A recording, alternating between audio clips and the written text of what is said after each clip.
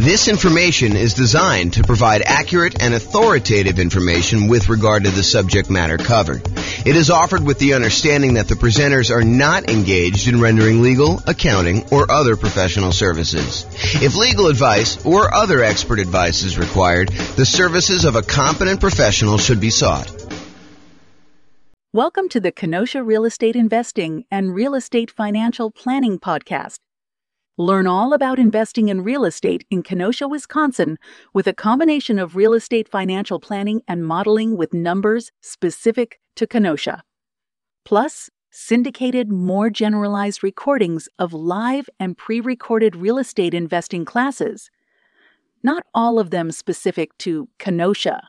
Be sure to stay tuned after the podcast for a message from our sponsors. Well, good morning and welcome, everyone. I am your host, James Orr, and this is a pretty exciting class, actually. It's a class about why you might want to consider putting more down when you're buying investment properties. And we're going to talk about it from a couple different perspectives. I guess we'll look at what the overall return you're getting is as you move from 5% down Nomad to 15% down non-owner occupant with PMI to 20% down investor loan with no PMI and 25% down and 30% down and 40% down. And we'll look at just a property I picked out that is going to be definitely different than the properties you're going to see. I mean, your numbers are definitely going to be different than what I'm going to show you, but hopefully you can pull out some of the lessons of looking at this property and see how things generally go. That way, when you run your own property, you'll actually be able to see this, and I'll show you how to run your own so that you can do this, your own analysis on this. So we're going to look at the returns we're getting as we go through these different down payments. And then what I'm going to do, I'm going to show you what the extra return you're getting on that additional down payment is. So we'll look at, hey, look, we're getting this return when we buy it with this financing. When we go from that financing to this financing, we had to add this much extra down payment. And by adding this much extra down payment, we got this amount of extra return. And so we can look at what the extra return is on the extra amount down and then make a decision as to whether or not we should take that money and invest it in extra down payment. The idea is we could take that money and we could do all these other things with it. So should we take that money and put more down on the rental property to see what the extra return we would get on that money is? So that's what we're going to cover. So first, when I like to look at the returns you're earning on rental properties, I often like to use my return quadrants. It's kind of a visual way for us to look at all the different areas of return you get when you own rental properties, including a total at the center. So the 5 areas that you have return, there's kind of 4 primary ones, and then reserves, which almost everyone except for me forgets to calculate in the return you're getting on your reserves. But you have appreciation, which is the tendency for property values to increase over time. You have cash flow, which is the one I think most people are focused on. Usually this is like your cash on cash return or the amount of cash flow you're getting each month, whether that's positive or negative. It can be both. The next one is debt pay down, how much of the loan you're paying down each month. If you have a free and clear property, there's no debt pay down. But a lot of times when you have a mortgage on a property, you're paying down a certain portion of that loan unless you got an interest-only loan. And so you're making a little bit of a return by paying down a loan each month. And then the last one is the tax benefits you get by owning the rental property. So those are the 4 primary: appreciation, cash flow, debt pay down, and the tax benefits of depreciation, which we often call cash flow from depreciation because it shows up like cash flow by you not having to pay taxes. And then the 5th one is obviously the return you get by having reserves set aside to buy this property. If we're going to use the reserves as part of the denominator, as part of the how much you need to have put down and have in order to invest in the property, then we also need to honor that you probably are getting some type of reserve return on your reserves as well. And that may be, putting it in a savings account, or maybe if you have enough, putting it in the stock market and getting a higher return, which we're not going to talk about in this class because I don't want to get too far off topic, but that's the idea. So when I talk about these kind of returns and the returns you get, I usually talk about it in 3 different sort of like flavors. Number 1 flavor is the return you're getting in dollars. How many dollars did your property go up in value in the year? How many dollars of cash flow did you have that year? how many dollars did you pay down on the loan that year, and how many dollars in cash flow from depreciation, your net benefit after you take into account the taxes you don't have to pay on that rental property by having that rental property. So like you add up all those and the amount of dollars you get from reserves. So the return in dollars looks at the number of dollars you're getting. But a lot of times we want to look at how much money you're getting divided by how much you had to invest in order to make that deal happen. So that would be what we call return on investment. So the dollars amount in appreciation you got divided by your total cost to close plus reserve. So the amount of money you had to use for down payment, the amount of money you had to use for your closing costs, any buy downs, anything like that you had on the property, plus any money you have in reserves, that gives us the return we're getting from appreciation. So the dollar amount in appreciation divided by the total amount to close plus your reserves on the bottom, that gives you a kind of like return on investment from appreciation. Do the same thing with cash flow, do the same thing with debt pay down, do the same thing with the tax benefits like cash flow from depreciation, and the same thing for reserves. You get an idea of what the returns are. We can add all those up and you find out what the overall total return was on the initial investment. Now, the return you're getting in year one on how much you put into the deal in order to acquire the deal makes a lot of sense. But if you think about what the return you're getting on a property you've owned for 10 years, does it really matter what you put into the deal in the beginning at that point? If you're getting, $40,000 in appreciation because the property has gone up a lot in value, does it matter that you only invested, $500 in order to acquire that deal 25 years ago? Not really. And so return on investment, the importance of that metric goes away after year one. We no longer think to ourselves, what's the return we're getting on the amount that we invested anymore? Really what we'd like to think about then is the returns we're getting on how much equity we have in the property. So if you say to yourself, okay, now I've got, the property value has gone up, I paid down the loan, now I've got $100,000 in equity. Now we're more concerned about what the return we're earning from appreciation and cash flow and debt pay down and tax benefits and reserves, what the return we're getting on the equity we have tied up in that property. Because we could go and sell that property, release the equity, take that equity and go invest in something else. And so really what we want to think about now is what the return we're getting is if we decided to take that money and invest it somewhere else so that we can compare the return we're getting on the rental property to other options that we have in the world. Other things we could go buy. We can go buy another rental property. We can go buy stocks. We can go buy bonds. We can go buy any exotic investments you want to get. Okay. And so after year one, I tend to like to switch over and start thinking of, okay, now what's my return that I'm getting on the equity I have tied up in my property? And not to get too off the rails, but technically it's not even return on equity. Technically it's return on what I call true net equity after all of your expenses of getting out of the property. Because it's really not the return you're getting on the amount of equity you have in the property. It's really the return you're getting if you were to take that money out of that investment and you were going to go invest in something else. So we really need to know how much you'd walk away with in equity from that property. Your equity after you pay all your expenses, like your closing costs, your real estate commissions, the capital gains taxes you got due, and any depreciation recapture on any depreciation you took. So we want to look at equity after all those expenses. So we're not going to get into that today. We'll do entire classes on that concept, but I just wanted to introduce it to you. So now that I covered this, it's really like three flavors of the returns: return in dollars, which we'll talk about today, and return on investment, which we'll talk about today. We're not going to go into the return on equity stuff today because we're really just primarily focusing on when you acquire a property. So previously in classes, I think it was must have been late last week, we went over the loan comparison spreadsheet as shown on the screen here. And this is just an organized way for you to call up a lender and ask them about the different loans you're considering getting. And then you can fill in a spot on the spreadsheet for what the interest rate is for them, what the monthly PMI rate is, kind of make any notes about any points or anything like that you'd have to pay in order to get that. You put in your property value, and it does a whole bunch of calculations for you to show you what your monthly payment would be so that you can easily compare all the owner-occupant loans or all of the investor loans or all of the loans if you're considering any option that would work for you. So this is just to show you like this kind of summary spreadsheet. I am going to use the numbers from this spreadsheet as just like the example from today. Now, it is impossible for me to go ahead and pick an interest rate or set of interest rates because they vary depending on the loan. It's impossible for me to pick a set of interest rates for you where when you finally listen to this recording, that those interest rates are going to be valid for you. First of all, you probably don't have the same credit score exactly that the person that we modeled this kind of spreadsheet from. And interest rates change every day, sometimes throughout the day, depending on the lender you're using. And so it's not possible for us to do this. And I will also tell you the differences between certain loans does vary a little bit day to day as well. The cost to get those loans.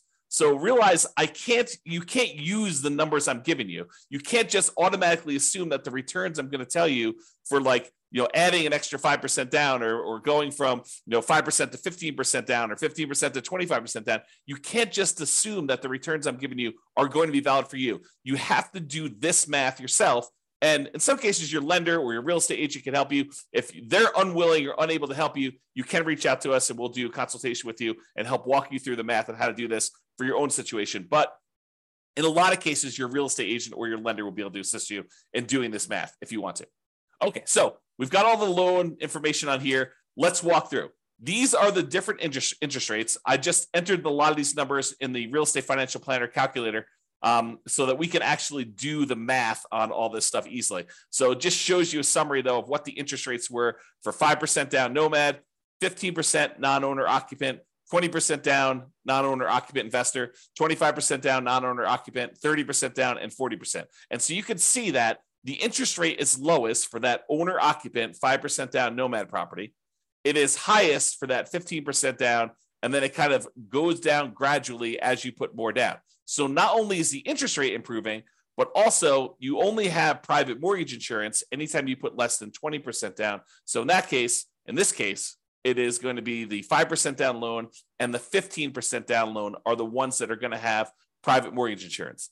And this is the private mortgage insurance rate shown here. So it is 0.4% for the 5% down loan as of the time of this recording and 0.47% for the 15% down. So the private mortgage insurance for you putting 5% down as an owner occupant is less than the private mortgage insurance you'd pay if you put 15% down as an investment property. So you think to yourself, look, James, I thought you told me that the private mortgage insurance was the insurance that I pay as the borrower to protect the lender in case I default. And I thought you said to me, hey, look, the lender would prefer you put 20% down, but they say, okay, I'll willing to make you an exception. I'll loan you, I'll make you a loan with less than 20% down, but you have to buy this insurance for me. That means if you default, they're going to help make me whole in case I need to sell the property and because I have to foreclose on you and then I have to get my money back out. So I want to make sure that they're going to protect me and make me whole in case there's a loss for me. So you think that the insurance would be cheaper if you put more down, if you put 15% down. But there's a difference. Private mortgage insurance is not just the difference in how much you put down. It's also whether you're an owner occupant or an investor. It's also your credit score. So there's a lot of things that go into its number of people on the loan. So there's a lot of factors that go into the private mortgage insurance rate. And what I want to point out to you is this is counterintuitive, I think, to a lot of folks in that the private mortgage insurance for someone putting 5% down is lower than someone putting 15% down because we went from an owner occupant with the 5% down to a non-owner occupant investor with the 15% down. Okay, so in dollars, though, it's about $148 a month versus $155 a month and some change. So dollars, we're talking about, I don't know whatever that is here, $7 more per month. Not a huge difference in this particular case.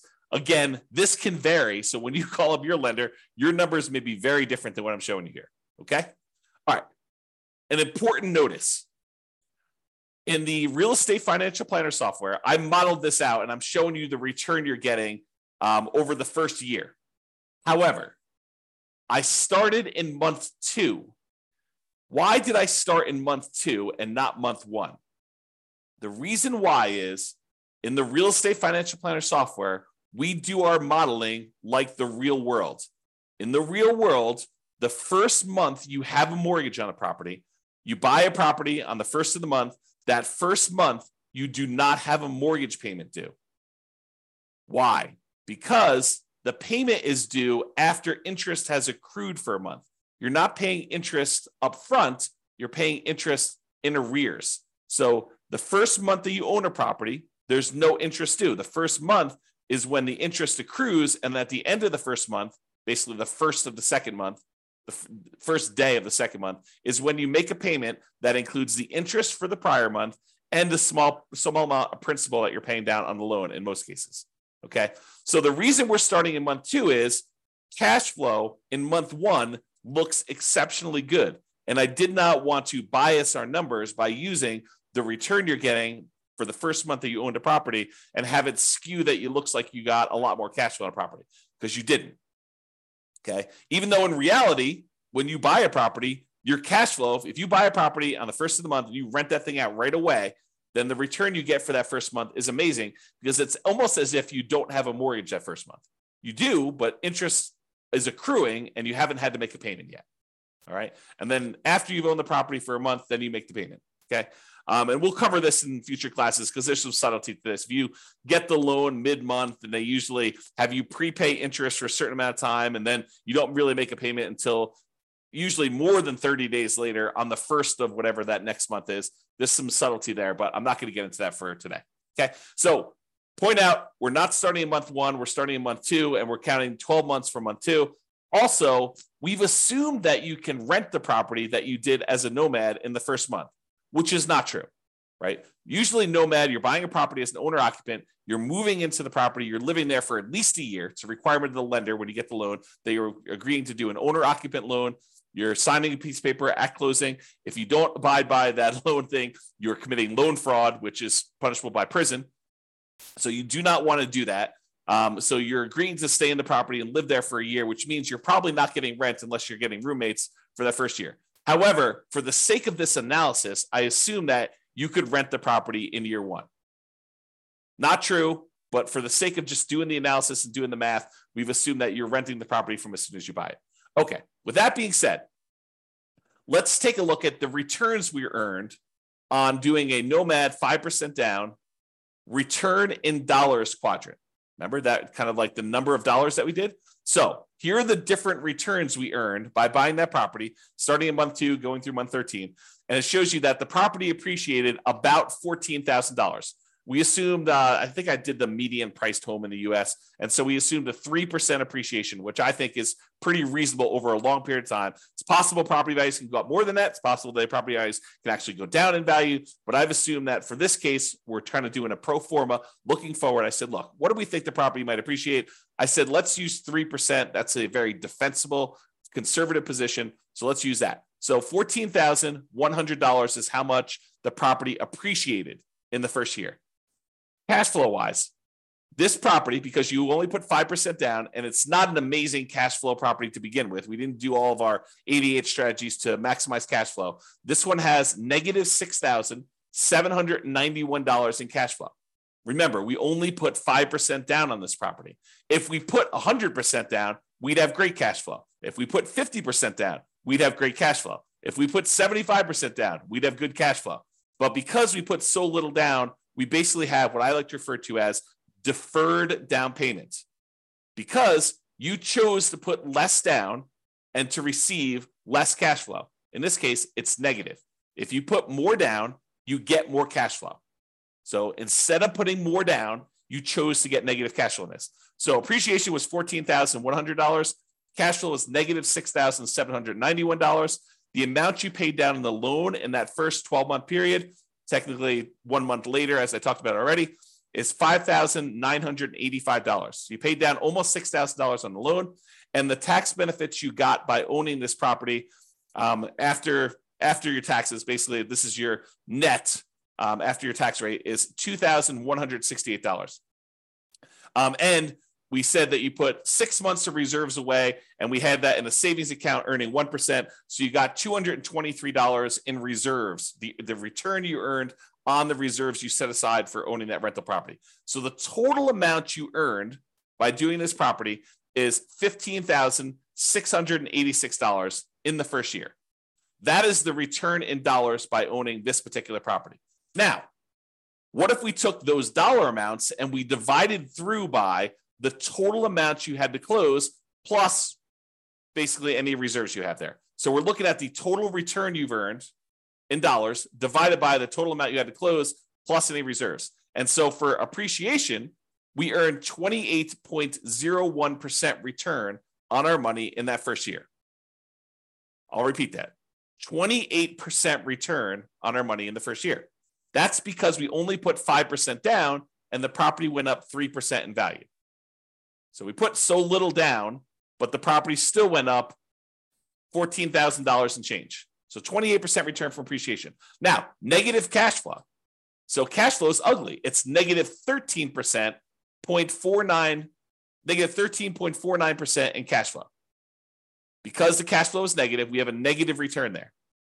Then we have debt pay down. You earned 11.89% on the amount of money that you paid down on the loan in the first year on the amount that you had to invest. And then the tax benefits. So you got 4.31% return from that cash flow from depreciation on the total amount you invested in order to get the deal plus your reserves. And then your return on the reserves itself was 0.44%. Okay. The overall total return from appreciation, cash flow, debt pay down, tax benefits, and those 6 months of reserves is 31.16%. So even though you had really ugly negative cash flow in this property, you're earning 31% return on your money in that first year. Okay, not bad. Now, let's look at the difference in returns you earn going from this 5% down nomad to now I'm saying, let's do 15% down and buy a rental property and not move in. We're kind of comparing what the return difference is going to be doing one loan program versus another. And so appreciation is the same. It doesn't matter if you put 5% down, if you put nothing down, if you put 20% down, if you put 50% down, if you put 100% down, it doesn't matter how much you put down. The property still goes up in value or goes down in value from appreciation the same amount. It doesn't matter how much you put down on a deal. Appreciation is going to be the same for both those. So appreciation is still $14,100 regardless of what loan program you did. However, you put more down and the interest rate changed when you went from 5% down to 15% down. So your cash flow went from negative $6,791 per year to negative $3,377 per year. So your cash flow improved by whatever that is, $3,300 or so per year. Okay. Now, next one is debt pay down. You were paying down almost $6,000 on your loan in the first year doing that nomad strategy. Now, because you put 15% down and because the interest rate changed, you're only paying down $4,339, which is a difference of, $1,600 or so and change. So you paid down $1,600 less in that first year because you changed loans from 5% to 15%. So it's a difference in your return because these things change as you change your down payment amount. And then your tax benefits, they don't change regardless of how much money you put down. You still get the same tax benefits by owning an investment property that you do whether you put 0 down, 5% down, 15% down, 25% down, 50% down, or 100% down. Still $2,168 on this property. However, the amount you have to set aside for reserves does change because we're saying reserves are 6 months of your total cost to run a property. And if your payment changes, it means you have to set aside less if your payment goes down. So you end up earning a little bit less on reserves. You earned $223 for the year as a return on your reserves when you put 5% down versus $206 in reserves from your reserves when you put 15% down. So the overall difference, you went from earning $15,686 by owning the property with 5% down to now you got $17,436. Squint really hard, about $2,000 more by putting an extra 10% down on the property. You went from 5% to 15% down. So basically, you made $1,750 more, but you had to put up $45,063 more in order to get that extra $1,750. So when you think about that, you're like, okay, is it worth for me to earn $1,750 more in the first year on this particular property by putting up $45,000? Well, that's a return of 3.88% on the extra down payment. On that extra $45,000 that you had to put down, you're getting a 3.88% return on doing that. In my opinion, that's probably not worthwhile, right? You're basically putting up $45,000 and you're only getting $1,750 more by doing that. But you have to decide that, and you have to run your own numbers to determine that. Okay. So this is the math we're going to do. We're going to say, look, what's the return we're earning in total from doing, this particular property with this financing? What's the return by doing different financing on the same property? And then we're going to say, how much more did I have to put down on that? And how much more did I earn by putting that down? And we're going to determine, should we put that extra amount down or not? You get to decide. Okay. So now we're going to look at the difference in return amounts.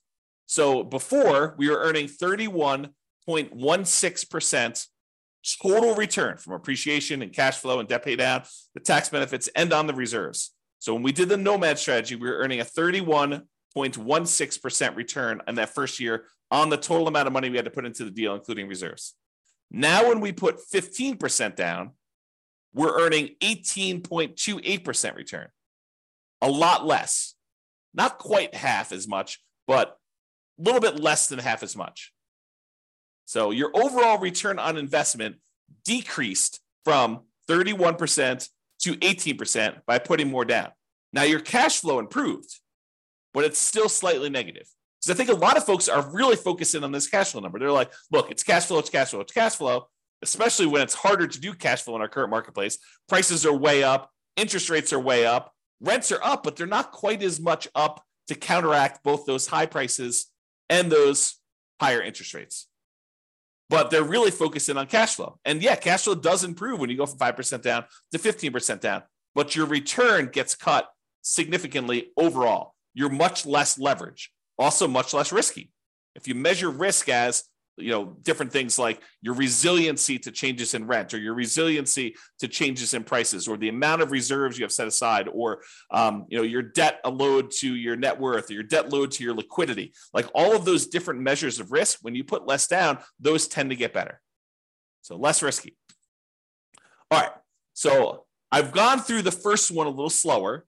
Now let's just summarize what's happening on all of these. So if you look at the other one, we were doing $15,686 was the return. We earned on Nomad $17,436 on the 15% down. You'll see that's these numbers here. So when we do the Nomad strategy, that's this one. That's $15,686 total. The one where we put 15% down is $17,436. Then this is the one for 20%, 25%, 30%, and 40%. And all of these bars show you the breakdown. So it's $14,100 for appreciation for each of the individual properties. It just summarizes all of them for you. And then this is, the red one is the debt pay down. So almost $6,000 in debt pay down on that Nomad one, $4,300 on the 15% down, about $4,000 on the 20%, a little less than $4,000 on the 25%, about $3,700 and change on the 30% down, and about $3,300 and change on the 40% down. So you can see the amount of debt pay down is decreasing over time. The cash flow number was really negative when we did Nomad, not less negative, but still significantly negative when we did the 15% down. It's slightly positive, $288 for the year, about, I don't know, whatever that is, $24 or so per month for the year when you put 20% down. So basically it's almost break even if you look at it this way when you do the 20% down. Then you get some positive cash flow when you go to 25% down. That's probably $200 a month. Then it increases a lot more for 30% down and a lot more for 40% down. So you can see the cash flow changes. And then the amount you get in cash flow from depreciation, the tax benefits, is the same. Okay. So you can see how these returns vary.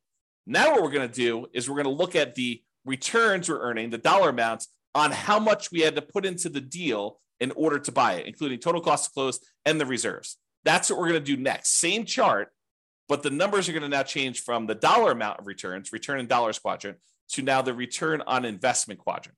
Okay, that's this. So when we did the Nomad, we were getting a 31.16% return on the amount of money we had to invest in the deal, including reserves. Oh, I should point out that this little gray line here is the return we're earning on reserves. It's just so small compared to everything else that it doesn't even show up on the chart. Okay, but you can sort of see it here. It shows up a little bit on this one, but overall, it's a really small change in your return, but it does impact your other returns, right? Because the amount of money we're earning, we now need to divide by not only the total cost to close, But in addition to that, those 6 months of reserves. So if you're used to seeing significantly higher numbers for your returns, you may be saying, James, these returns are like horrible. Well, part of the reason they're horrible is because in order for you to prudently invest in real estate, you should have reserves for your rental properties. And if you don't, you're doing it wrong. And if you don't include that in your calculation, you're also doing your calculations wrong. Thinking about the return you're earning on a rental property and not taking into account that you really do have to have, not optional, but have to have reserves set aside in order to prudently own that property is not appropriate. It's silly. So now when you go and you say, okay, this is how much return I'm earning, now I need to divide by either my equity or the total amount to close and also the reserves I have on that property as well. Okay, so now that it's on the denominator, that makes your return look overall less. It suppresses your return. It kind of like slows it. It drags it down because now you also have to take into account those reserves when you do that. Okay, so the return you're getting if you put 15% down is 18.28. The return you're getting when you put 20% down is 17.81. The return you're getting when you put 25% down is 16.37.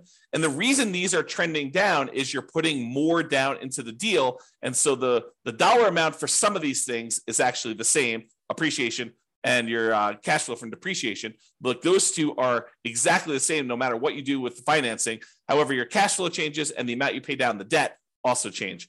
But the amount you put into the deal on the denominator has gotten a lot larger. So your overall return on investment is going down. So 16.37 for the 25% down, 15.29 for the 30% down, and 13.63 for 40% down.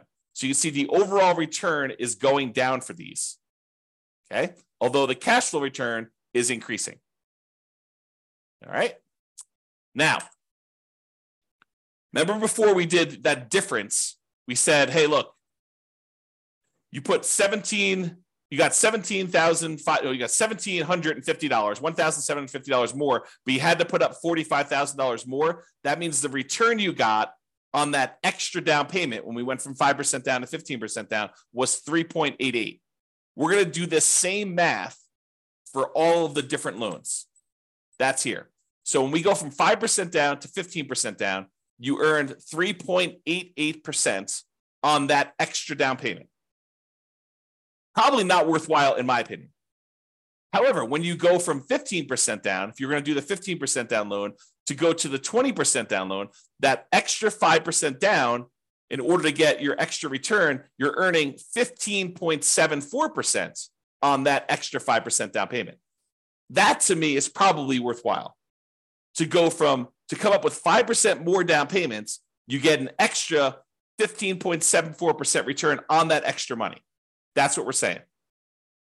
When you go from 20% down to 25% down, you only earn 8.83% return on that money, which is not like horrible, but it's not amazing, right? I mean, I think an 8% return, almost 9% return seems relatively good, but not like amazingly great or horribly bad. To go from 25% down to 30% down is 8.55% better. It's the return. It's not better. It's 8.5% return on the extra down payment. And then 30% down to 40% down is 7.67 return on the extra down payment there. So you can get a feel for that.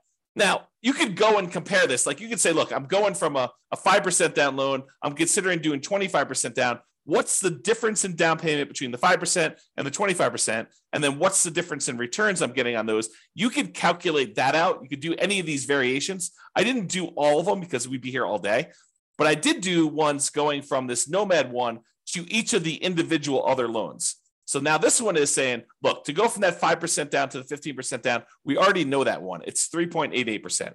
But what if you go from doing Nomad with 5% down to putting the full 20% down? And you want to figure out what the overall return is on that difference in that 15% difference and the return difference you got between those. Well, that's a 7.72% return on the extra down payment.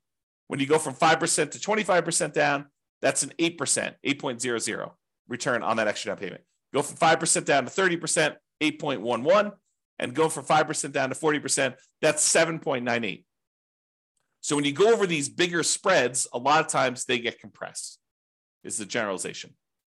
Again, though, you absolutely must call your lender get rates for your credit score that day and the property that you're considering buying to do this math on your own. But it is a worthwhile exercise if you have the option of doing lots of different loan programs and buying lots of different kind of like setups. If you only can do Nomad, if you only have 5% down, you're doing Nomad, you don't really need to do a lot of these calculations, right? If you're only going to go buy a property and you're not going to do an owner-occupant Nomad, you could probably eliminate the 5% down and just look at 15% down, 20% down, 25% down, 30, 40%. If you don't have 30 or 40% down, you could probably eliminate those unless you're willing to take the time, delay, save up more money, and do that, which honestly might not be the worst thing in the world. Okay? I think this is the last slide, then we have a quick conclusion. What I wanted to show you is that this is the return on investment for cash flow, which another way people call this is the cash on cash return on investment. It's the cash you're getting back, the cash flow on the property, divided by the amount you put in the deal. Cash on cash return on investment. Okay. Now, as you put more money down, cash on cash usually approaches cap rate. And if your cash on cash is higher than your cap rate, then it actually goes down to meet cap rate. If your cash on cash is lower than your cap rate, then it actually increases up to meet cap rate. Cap rate is the return you're getting in cash flow on a property when you do not have a mortgage on the property. It's the net operating income divided by the price of the property. So net operating income when you don't have a mortgage is cash flow, and the price of the property is the price of the property. When you don't have a mortgage on it, that's what happens. You don't have to subtract out any mortgage payments.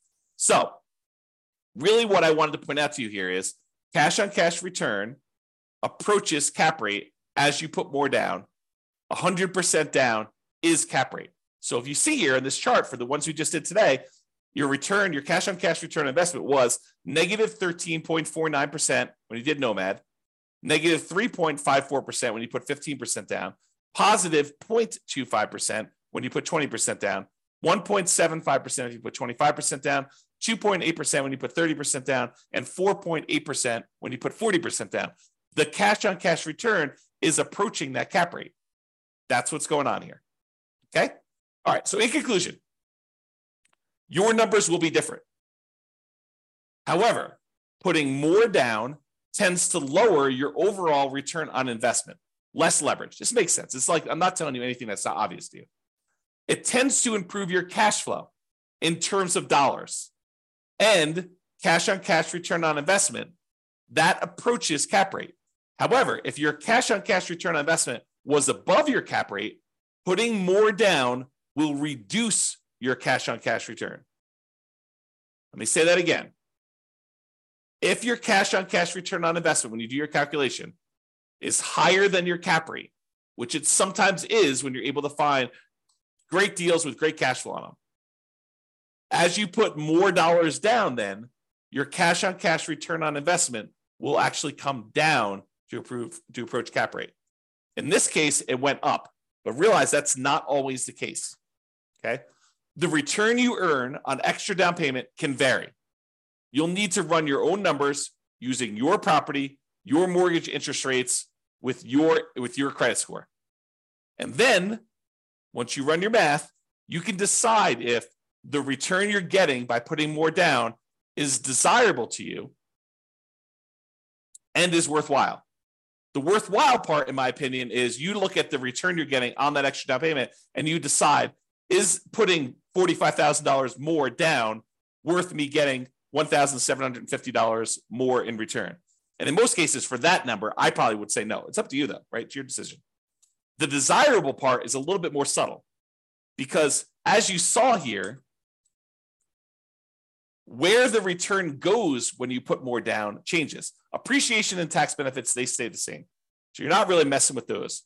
However, it's a balancing act between how much cash flow you get and how much debt pay down you get for how much you put down. These vary a lot with down payment. And you put more down, you tend to get less debt pay down, and you tend to get more improved cash flow. And so you got to figure, a lot of people are focused in on this cash flow number, and they decide, hey, look, I'm going to go put more down because I want to get improved cash flow, or pick another property that has better economics, right? I think that's another solution for a lot of folks. Plus all the 88 strategies that we're not going to cover today. Okay. All right. So that's all I got for you. Thank you all for coming. I do appreciate it. I assume there's no questions. No one's been asking any questions. No one's been interacting. So thank you all for coming. This has been James Orr. Have a great day, everybody. Bye-bye for now. With home prices up, mortgage interest rates up, and rents up, but not quite enough to counteract the higher prices and interest rates, cash flow on rental properties in Kenosha is harder than ever. Book a call with the Real Estate Financial Planner to apply our proprietary 88 strategies to improve cash flow on your rentals. See the show notes for a link to schedule your call and improve your cash flow today. If you're a real estate agent, lender, or professional in Kenosha that wants to help our real estate investor listeners, consider reaching out to learn about collaboration opportunities with this podcast. We'd love to add more value to our listeners by having you assist our investors buy, sell, and finance their real estate investments. See the show notes to schedule a call to discuss collaboration opportunities.